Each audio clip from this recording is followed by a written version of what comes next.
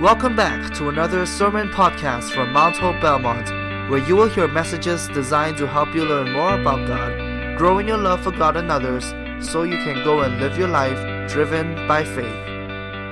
Have you ever wondered who God is in your life? For me, I see God as a good leader, a good boss, and also a good counselor. Someone who gave His love for me, no matter how many times I make a mistake. And how about you? How do you see God in your life? Who is He to you? We hope you will enjoy today's podcast as we are going to find out from the life of Jesus just how much He loves us and gave His life for us from the cross till this very day, and how we should give our lives to Him in days to come.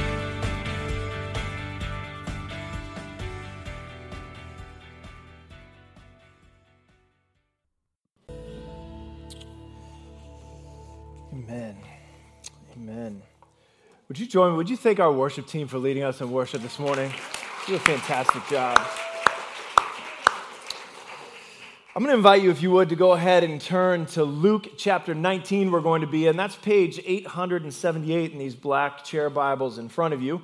Or maybe you brought your own Bible or use your phone, whatever you use. We're going to be in Luke chapter 18 or 19, actually both, in just a moment.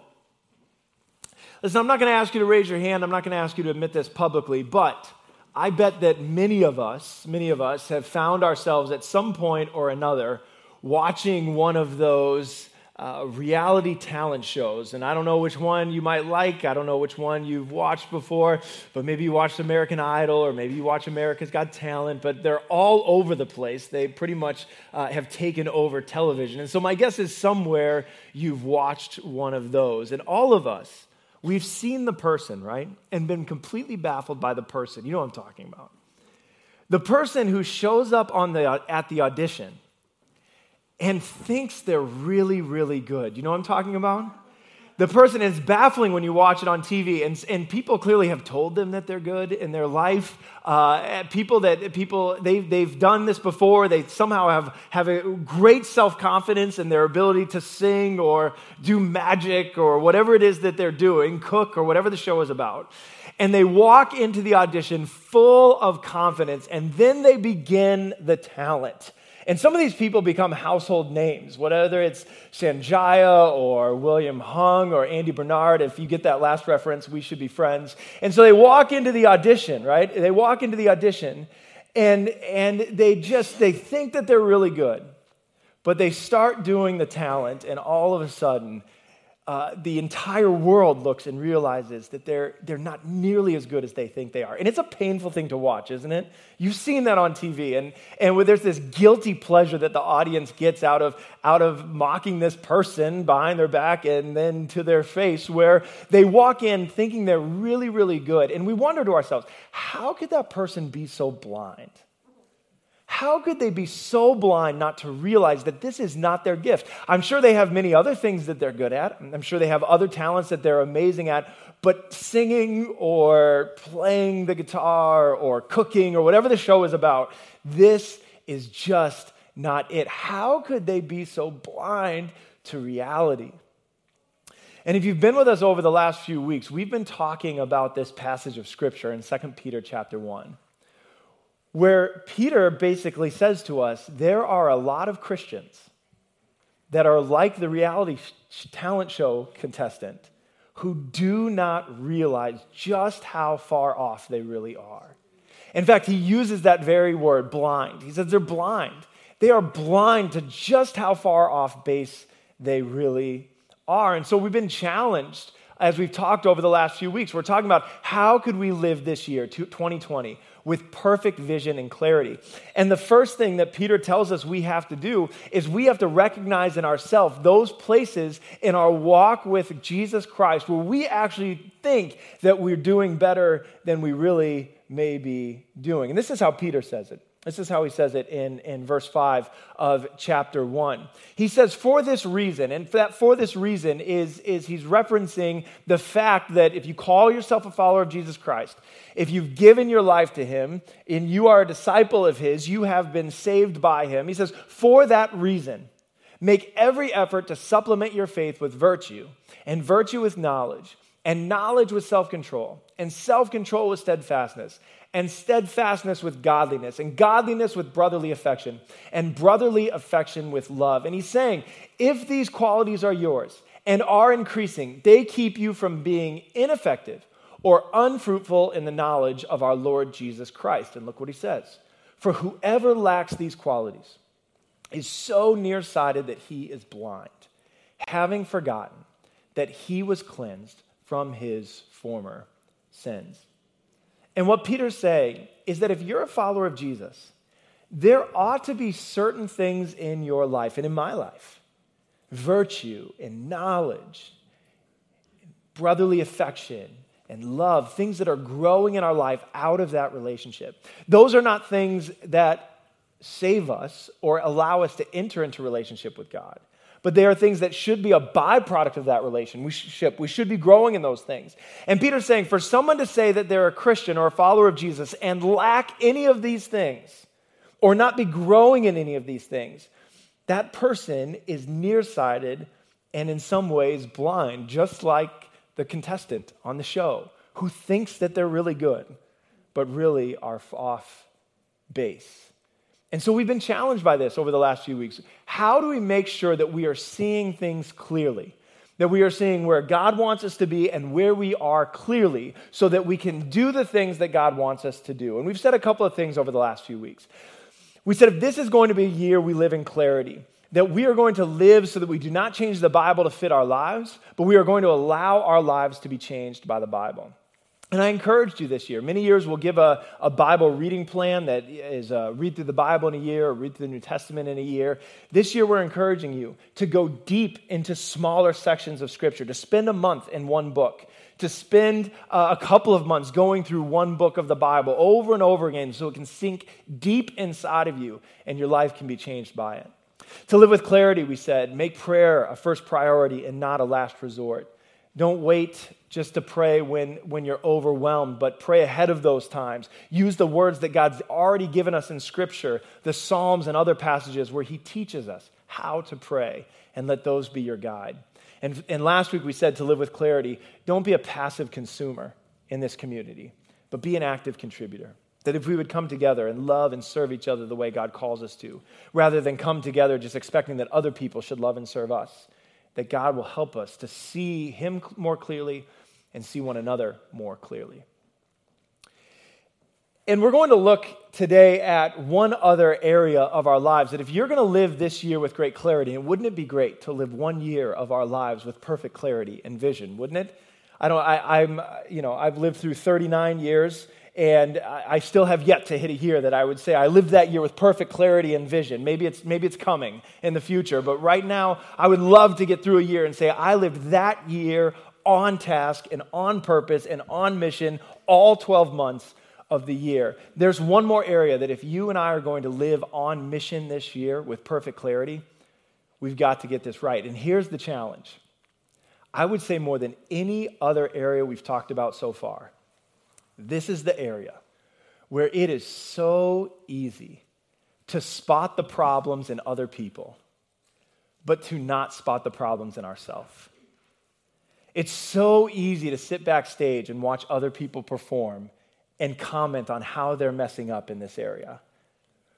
But so easy for us not to realize that when we get on stage and it's our turn to perform, we're not nearly as good as we think we are.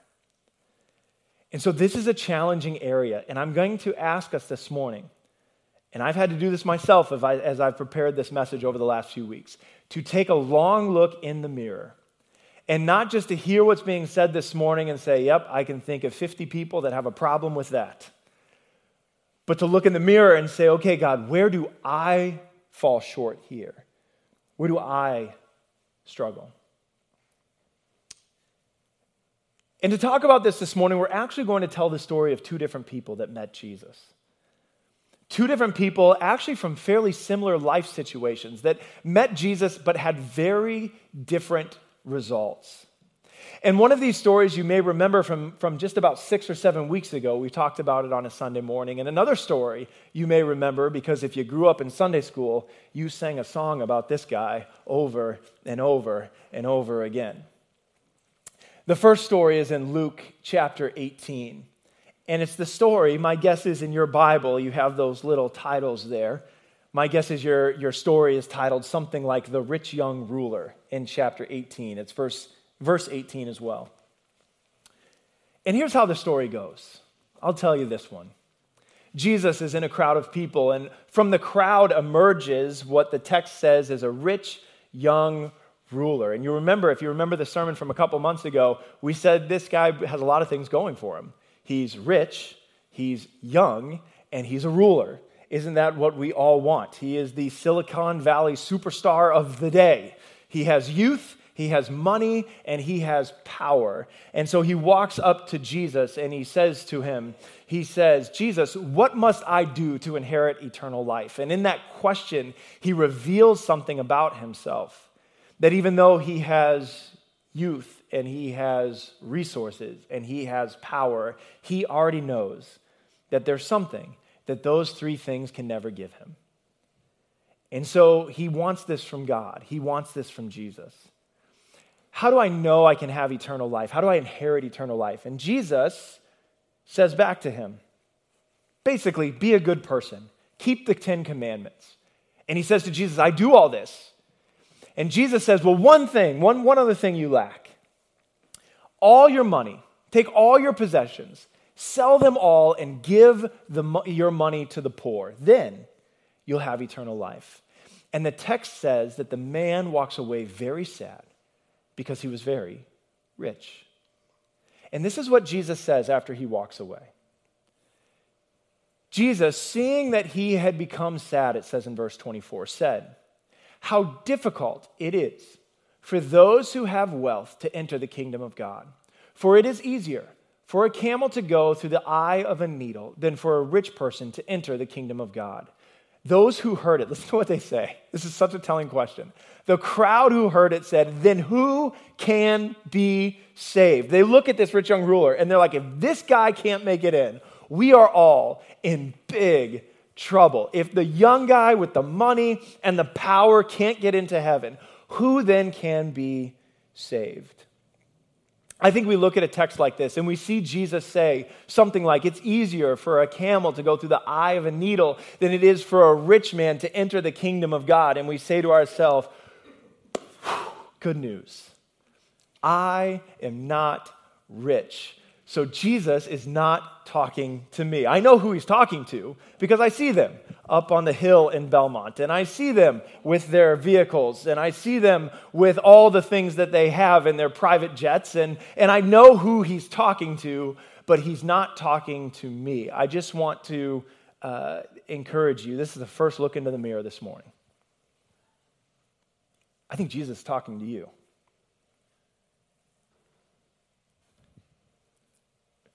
We think nationally about wealth. We think culturally about wealth. So there's a lot of talk about the one percenters. And my guess is, we don't have to talk about this out loud. Don't worry, we're not announcing our income here this morning. But my guess is not a lot of us in the room would find ourselves in the top 1% of wealthiest Americans. And so we say to ourselves, I'm not rich. I'm not wealthy. But I don't think that God looks at the world and just views us by nation. I think God looks at the world and views us as the world. I think to God, people are people. And the reality is that if you made, and this is from multiple places that I found online over the last couple of weeks, the same number, if your household made over $32,400 last year, you are in the top 1% of earners in the world. If your household made over $32,400 US last year, you are in the top 1% of earners in the world. And that's an interesting thing to think about, isn't it? Because my guess is that puts many of us in the room here in Massachusetts in the top 1% of earners in the world. And if it doesn't, we're probably all in the top 10. We're probably all in the top 5, but I'll give us top 10. So perhaps Jesus is talking directly to us. From a world perspective, if you have a smartphone, you're very rich. From a world perspective, if you are going to leave this room and get into a vehicle you own or are leasing, you are very rich. From a world perspective, if you have $100 in a savings account, you're very rich. And that's something I have to deal with, and that's something that you have to deal with when it comes to your relationship with the Lord. Because it is so easy for us to say, look at certain people and say, well, I'm not rich, they're rich, as we live in our homes that have electricity and heat, and we don't wonder where we're going to get our next meal from. From a worldwide perspective, that puts us among the wealthiest people in the world. So maybe Jesus is talking directly to you and directly to me when he says it is easier for a camel to go through the eye of a needle than it is for a rich person to enter into the kingdom of heaven. So then we have to deal with this question. Is there any hope for us? Is there any hope for you? Well, obviously, I think the answer is yes, but it's not going to come through the rich young ruler story. That's not where we're going to learn to look at ourselves and to look at finances correctly. It's not where we're going to learn to look at ourselves and look at money correctly. Jesus tells us, or we're told another story about another man who met Jesus, also very wealthy, but this story goes very differently, and you don't have to look far to see it. It's just at the start of chapter 19. And here we read this. Jesus entered Jericho and was passing through, and behold, there was a man named Zacchaeus. He was a chief tax collector and was, look at the word there, and was rich. And he was seeking to see who Jesus was, but on account of the crowd, he could not because he was small in stature. So he ran on ahead and climbed up into a sycamore tree to see him, for he was about to pass that way. You can imagine what's going on through Zacchaeus' mind here. He really wants to see Jesus for who he is. But he's not like the rich young ruler. He doesn't just step out from the crowd as if he owns the place and Jesus should be talking directly to him. He sees himself as a part of the crowd. And so he's trying to figure out how can he get a window to see where Jesus is. It's like if you've ever been at Disney and everyone's lining up for that parade at the end of the day, trying to find a place to see. Or if you've ever been in a crowd and you know something is coming past, you went down into the city to see the duck boats when the Patriots or the Red Sox won, and you try to find a spot where you know you're going to be able to see. I remember a couple years ago, someone had gifted us tickets to go to the PGA event that's often held in Norton, Massachusetts. And we went down there, and I was shocked when we walked onto the course because some of the biggest names in golf were right in front of us, and we could just walk right up to the rope and watch them play. So Phil Mickelson or Jordan Spieth or Rory McIlroy, they were all there. And no matter where they were on the course, we could just walk up to the rope and watch them play. But love them or hate them, respect them or disrespect them, there was only one person we really wanted to see that day. And I remember he was already on the back nine of the course. So we started walking, and we're just walking and seeing all these pretty amazing athletes and golfers. I tend to enjoy golf. You may not enjoy golf, but I'm terrible at it, but I still enjoy it. And so I was watching all these people that I watch play in these big tournaments, and just right like you to me, Denise, standing at the rope, watching them hit golf shots. And we kept walking along the course, and then in the distance I saw it. A crowd, 10, 12, 15 people deep. And we walked up to the backside of that crowd. And I knew who was on the other side of the crowd, but I couldn't see him or his caddy at all. And so we ran ahead 3 holes to where there was no one at the rope. And we stuck ourselves by the rope so that when Tiger Woods came down the fairway, we could watch him hit his shots. And when he was on the green, we could watch him putt. But that's what it took. And that's Zacchaeus running ahead of the crowd because he wants to catch a glimpse of Jesus. And here's the thing, if you want to know how God wants you to handle your resources and your possessions, there's a couple of things that you and I have to do. If you want to know how you can get over this hump that Jesus talks about, where it is very difficult for those of us that are born into societies and born into cultural situations where there is great wealth. And I'm going to continue to insist on that this morning, that we are in that sort of situation no matter how you feel this morning and how you compare yourself to other people. That it is difficult for us to enter into the kingdom of God. If we are going to change that and see things clearly, there's a couple of things we need to do. And the first thing you and I need to do is make every effort make every effort to see Jesus clearly. Make every effort to see him clearly. You know, it strikes me the rich young ruler wasn't making an effort to see Jesus clearly. He walked up to Jesus with an agenda. He didn't let Jesus define himself to him. He knew he was some sort of wise sage, perhaps a savior, and he just wanted to make sure he was in. And so he walked up with an agenda, and he said, Jesus, am I in? When I go, am I going to be in the good place, or am I going to be in the bad place? Which one am I going to be in? Am I going to walk and go through the gate, or am I going to fall through the trap door? Which one? That's all he wanted to know. And Jesus saw right through that. If you want to be able to see your life clearly, your possessions clearly, money clearly, you need to make every effort to see Jesus clearly. That means you stop listening to what the crowd is saying about Jesus. Stop allowing the crowd to block you from seeing him clearly. And open up the books like Matthew, Mark, and Luke, and John and read. And allow Jesus to define himself for you. Allow Jesus to define himself as who he is so that you can see him clearly. And stop taking everybody else's word for it. We can find ourselves so easily blocked by the crowd. Everyone has an opinion. Everyone has something to say about who Jesus is and what he stood for. But will you run ahead of the crowd and make every effort to see Jesus for who he really is and allow him to be the one to define that for you? The best way I know to do that is to get into these books and to read. Zacchaeus, he climbs up that tree and he sees Jesus clearly. And then something happens. Jesus sees him clearly. And this is what it looks like in verse 5. And when Jesus came to the place, he looked up and said to him, Zacchaeus, hurry and come down, for I must stay at your house today. You remember the song, For I'm going to your house today, right? So he hurried and came down and received him joyfully. And when they saw it, they all grumbled. Listen to what they say. This is the crowd. He has gone in to be the guest of a man who is a sinner. Isn't it interesting, the different reactions of the crowd? The rich young ruler comes up. Jesus, am I in? Yeah, you can be in. Sell all your possessions and give all your money away. And he goes away sad. And the people said what? They said, if that guy can't get in, none of us can get in.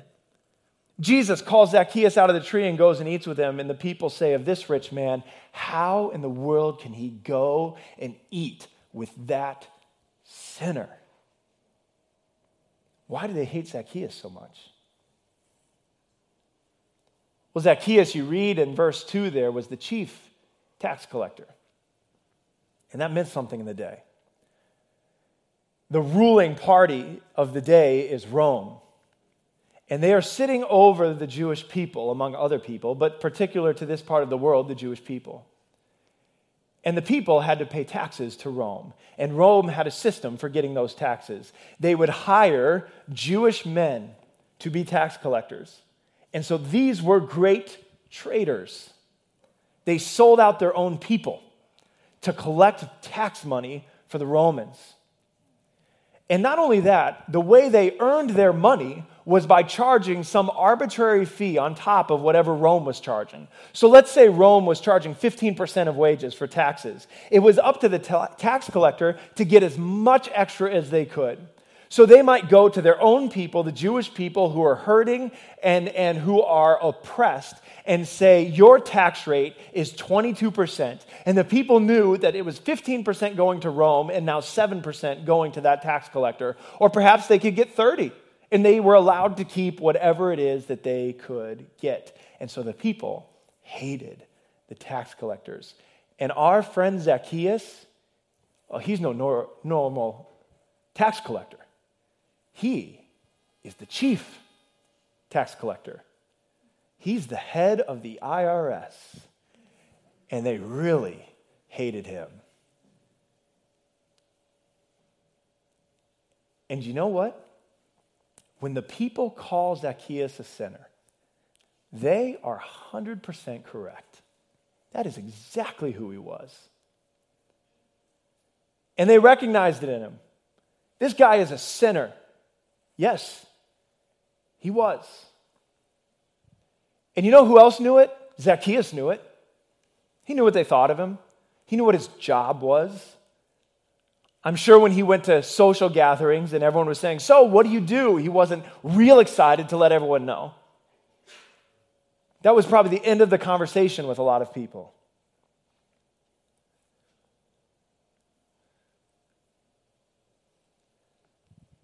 And yet, because everyone knew who he was as a sinner,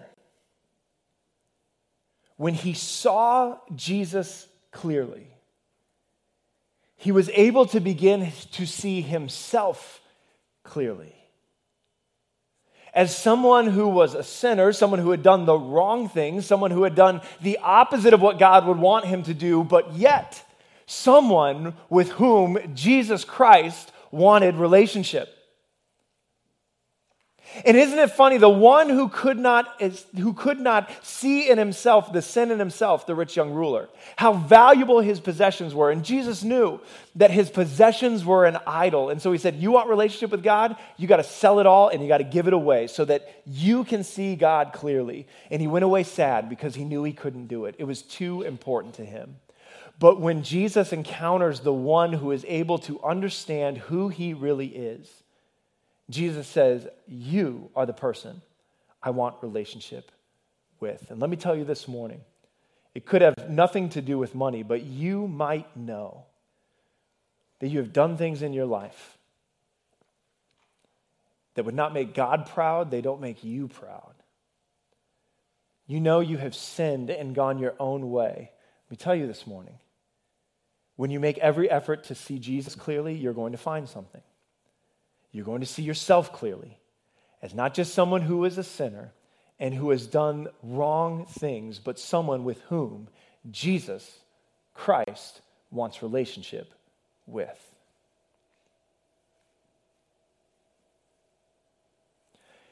And if you would be willing to invite him in the same way that Zacchaeus invites him in and begin relationship with him, you will begin to see yourself more clearly than ever before. And if you see Jesus clearly, and if you begin to see yourself clearly, it opens the door. It opens the door for something else to happen. Look what happens in Zacchaeus' life. And Zacchaeus stood and said to the Lord, "Behold, Lord, the half of my goods I give to the poor. And if I have defrauded anyone of anything, I restore it fourfold." And Jesus said to him, "Today salvation has come to this house, since he also is a son of Abraham. For the Son of Man came to seek and to save the lost." When you make an effort to see Jesus clearly, you begin to see yourself clearly. And when you understand who Jesus is and you understand who we are, then it opens the door for you to see your stuff, your possessions, clearly. And all of a sudden, the light bulb went off in Zacchaeus' heart and mind. And Jesus didn't have to tell him to sell everything and give it to the poor. He was so overwhelmed with who Jesus Christ was and who he was that all of a sudden he recognized that he needed to treat his possessions and his money differently. And he gave well over half of his possessions back to the people that he had defrauded. And it's interesting, because the guy that Jesus said you have to give it all away walked away sad and unsaved. But here Zacchaeus only gives some of it away. And Jesus says, today salvation has come to this house. At the end of the day, it wasn't a percentage thing. It was a heart thing. It was a clarity thing. The rich young ruler, in his unwillingness to see Jesus clearly, his unwillingness to see himself clearly, Jesus knew he was never going to be able to have relationship with God because his things and his possessions and his valuables were so important to him that they would always be getting in the way of a relationship with God. But with Zacchaeus, it was different. And he says, salvation has come to this house, not because God was so impressed with what Zacchaeus gave away. Zacchaeus' giving and generosity is in response to God's generosity to him. Zacchaeus is not giving away a certain sum of money, and Jesus is tallying it up and saying, okay, he reached the threshold, now he's saved. Zacchaeus is doing this in response to God's generosity to him, that despite who he was as the man, the sinner up in the tree who everyone hated, God himself came and had relationship with him, and he knows that he is saved. He sees Jesus clearly, he sees himself clearly, and he begins to see the things of this world clearly. And the truth is, if you and I as followers of Jesus truly understand who Jesus is and truly understand who we are and truly understand God's gracious gift to us, then we will be generous people. It will be a natural thing that we will be generous with what we have because we understand who Jesus is and we understand who we are. And so we will hold the things of this world loosely. And greed is something that is so easy to identify in other people, isn't it? We know who's greedy. We see them. It's really difficult to identify in ourselves. We can always find someone who's a little bit worse than us that makes us feel better. But greed comes in many different forms. It comes when we hoard money that we don't really need and refuse to help out people who really do need it. That's one way it comes. And we can point the finger at tons of people who seem to have a lot and don't give enough away. But I'm asking you to look in the mirror this morning and ask you, are there places that God's asking you to be generous to others? Greed can come as we accumulate debt to acquire things we don't really need. In the United States of America, in the year 2000, the average income was $47,000 per household. In 2017, 17 years later, the average income per household across the country was $67,000, which is, we might think, is great because it went up $20,000 a household. But the other number we ought to pay attention to, especially when it comes to dealing with money and possessions effectively, is that in the year 2000, the average household debt was about $50,000 a year, and in 2017, the average American household debt stood at a little over $137,000. So while income increased about 30%, debt increased about 268%. Why do we go into debt to buy things we don't need? It's an important question for us to deal with, I think.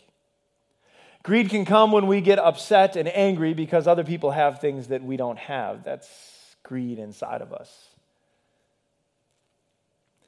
And you're probably asking, you may be wondering, all right, Pastor, what's the real reason we're talking about this? What is wrong with the church budget? What program do you have that you're raising money for? I have no program that we're raising money for today, and nothing's wrong with the church budget. Here's why we talk about this once a year. Over and over again in this book, in the Old Testament and the New Testament, God says the same thing. You cannot have a healthy relationship with God and have an unhealthy relationship with money. Jesus talks more about money than anything else. And not one verse is about fundraising.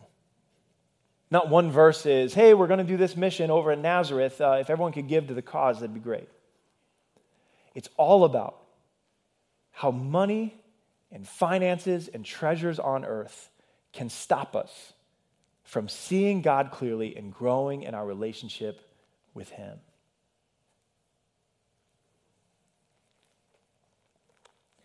And as your pastors, we long for you to have a healthy relationship with God. That's our desire.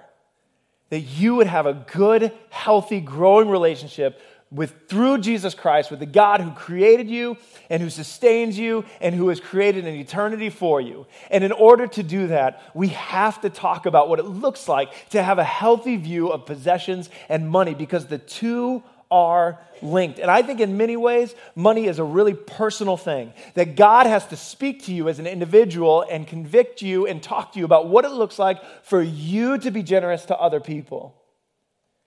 Now, the Bible sets this baseline tithe at 10%. I think God calls a lot of us to do more than that. That's a different sermon for a different day.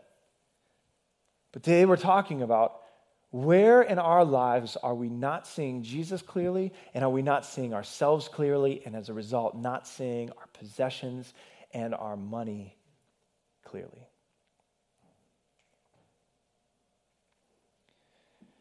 Some of you may remember Pastor Bob Wise. He was here about 6 months ago, and he led us in communion. He was for 30 years the pastor of Brockton Assembly of God down there in Brockton, Massachusetts, and for 12 years was the leader of our district. We're a part of the Assemblies of God. Our district is all the churches in Connecticut, Massachusetts, and Rhode Island. There's 180-some churches, and he was in charge of that whole district. So when he was here, we went out to eat afterwards, Lori and myself and Pastor Bob and his wife, Jane. And we went to his favorite restaurant, Not Your Average Joe's in Watertown there. And as we were sitting at lunch, he told me a story that I'd never heard before, and it stuck with me since. He said that before he was in Brockton, when he first started out in ministry, he was in his early 20s. His first church was this little tiny church in New Jersey. He said on Sundays they were lucky if they had 15 or 20 people in attendance, and it was one of those situations, they were just praying that God would help them keep the lights on, and he and his wife Jane weren't really taking a salary from the church. She was a nurse so that they could support the ministry. And they're in this situation, and he gets a call one day, and it's from a Assemblies of God pastor in Louisville, Kentucky. And based on his story, this is somewhere in the late 60s, early 70s. He gets this call, and the pastor says, Bob, we have a parishioner who is visiting your area and is in the hospital. And when I looked it up in the directory, you're the closest Assemblies of God pastor to that hospital. Would you go visit our parishioner? And Pastor Bob said, sure, I'll go visit that person. Who, what's her name or what's his name? And the pastor said, well, I don't know if you're going to believe me, but the person that's from our church that is in the hospital near you is Colonel Sanders. Now, I just learned in this story that Colonel Sanders was a real person. I don't know if he passed away in 1980. That was when I was born. I always thought it was actors playing Colonel Sanders, but this was a real person. Some of you might remember. And so my mind was already blown that was a real person, but the KFC guy, Colonel Sanders, that's who was in the hospital. And so Pastor Bob said, oh, all right, I'll go visit Colonel Sanders. And so he walked into the room. Now, I don't know what the appropriate term is, if it's Mr. Sanders or if it's Colonel, but he walked in. He said he looked in the bed, and it was exactly what you would have expected. Lying in the hospital bed, full white suit, cane leaning against the bed, white goatee. And he said, Mr. Sanders or Colonel, I don't know what he said. I'm here to pray with you. And he said, that's great. So they prayed together. And in 1965, I actually read this story this week. In 1965, Colonel Sanders somewhat famously moved from a pretty ungodly life to sort of a radical conversion to Christianity. And it was because of his popularity and who he was, it was well known. He became friends with people like Billy Graham. And so people knew about this conversion. So here was Pastor Bob just a few years later, this young guy sitting with this businessman who is now close to 80 years old, lying in the hospital bed, who had this radical conversion to following Jesus Christ in his life, and gone were his old ways. He said in his own words that he became a Christian because he couldn't stop cussing on his own. That was his own language. And so here he is in this hospital room, and as he's leaving, Colonel Sanders says to Pastor Bob, he says, listen, son, on Sunday I'm coming to your church. He said, I just need a ride. And so Pastor Bob said, I'll get you a ride. Now, what I didn't tell you, there was a man in Pastor Bob's church, this little church of 15 or 20 people, who was a very successful businessman. But to be quite honest, he wasn't very generous. Pastor Bob said he had tried. He had stood on the stage and preached about money and tried to help this guy realize that he should be generous, but he wasn't budging. So he called him up and he said, I have someone that I would like for you to give a ride to church to on Sunday from the hospital. And the man said, Pastor Bob, thanks, but no thanks. And he said, the man is Colonel Sanders. And he said, I'll pick him up on Sunday. And so he picked up Colonel Sanders and they drove into the church. And he said, there's this little gathering of people. And up the stairs walks this guy in his white suit with his cane. And he walks into the room and he sits in the front row. And they have church and they play the music. And he preaches the sermon. And he can tell that Colonel Sanders wants to say something. So he says, by all means, Mr. Sanders, say something to us. And he said he stood up in front of the church. And he said he didn't even come on the platform. He just kind of stood in front of all the chairs with his cane. And he said, here's the deal. God's blessed me. And he had sold KFC before, but they were still paying him as an endorser. He said, I get $6,000 a week to travel around the country and endorse Kentucky Fried Chicken. So I send my church a check for $600 every week. And today, I'm going to give my $600 check to your church. And basically what he was saying is, if I could paraphrase him, before I didn't see God clearly, I didn't see myself clearly, and so I didn't see my money clearly. But now I see clearly. And Pastor Bob said he tried not to get too excited, but $600 would cover their expenses for almost 2 months in that church at that point. And he couldn't even believe it. He says he's not sure exactly what was said in those car rides, but all he knows is that after that, this businessman in his church saw Jesus more clearly, saw himself more clearly, and became far more generous. And so the question is this, and I'm truly saying this because my desire for you is to have a healthy relationship with God. Where in your life do you need to see Jesus more clearly and yourself more clearly so that you can see your valuables and your possessions the way you need to see them? If you look at the crowd and you allow the crowd to block your view, you will always have a skewed perception of money and possessions and who Jesus is. But when we look at Jesus clearly and understand God's generosity to us through the cross and through the empty grave, and by allowing us to have a relationship with him, then we see our money and our possessions with clarity. And if you want to live this year with clarity, I want to encourage you to live beneath your means so that you can give beyond your limits. To live beneath your means so that God can use you to give beyond your limits. I'm going to invite our worship team forward as we close this morning, and I want to give you one last idea as you think about this. Because the reality is, and we talked about those debt numbers earlier, the reality is so many of us have gotten ourselves into a situation that even if we wanted to be generous, we can't do it because there's too much debt to pay off. So how do you get yourself into a healthy place financially? Let me give you one very practical thing that you could do. This spring, we are going to offer another round of what's called Financial Peace University. It is, and I'll give you my shortest version, it is a very practical 9-week class where you will learn you will begin to understand how God views money, how we should view money, and how you can order your steps so that you can be in a healthy space financially. This is not a class that's going to tell you to give to our capital campaign this is a class that's just going to help you get healthy financially. So if you find yourself in debt and you find yourself unable to do what God's calling you to do because there's too much month at the end of the money, is what they say in the class, then this is a great place to start. You will get practical tools in this class, godly tools as to how you can order your finances appropriately. Dan Rakic is right here, and he is going to lead that class. It's going to start in April. So we just want to know today, if you are someone who would be interested in the class. Lori and I took this class shortly after we got married. It was tremendously valuable.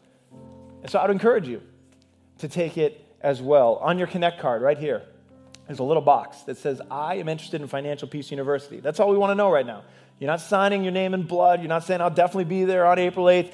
We just want to know if you're interested.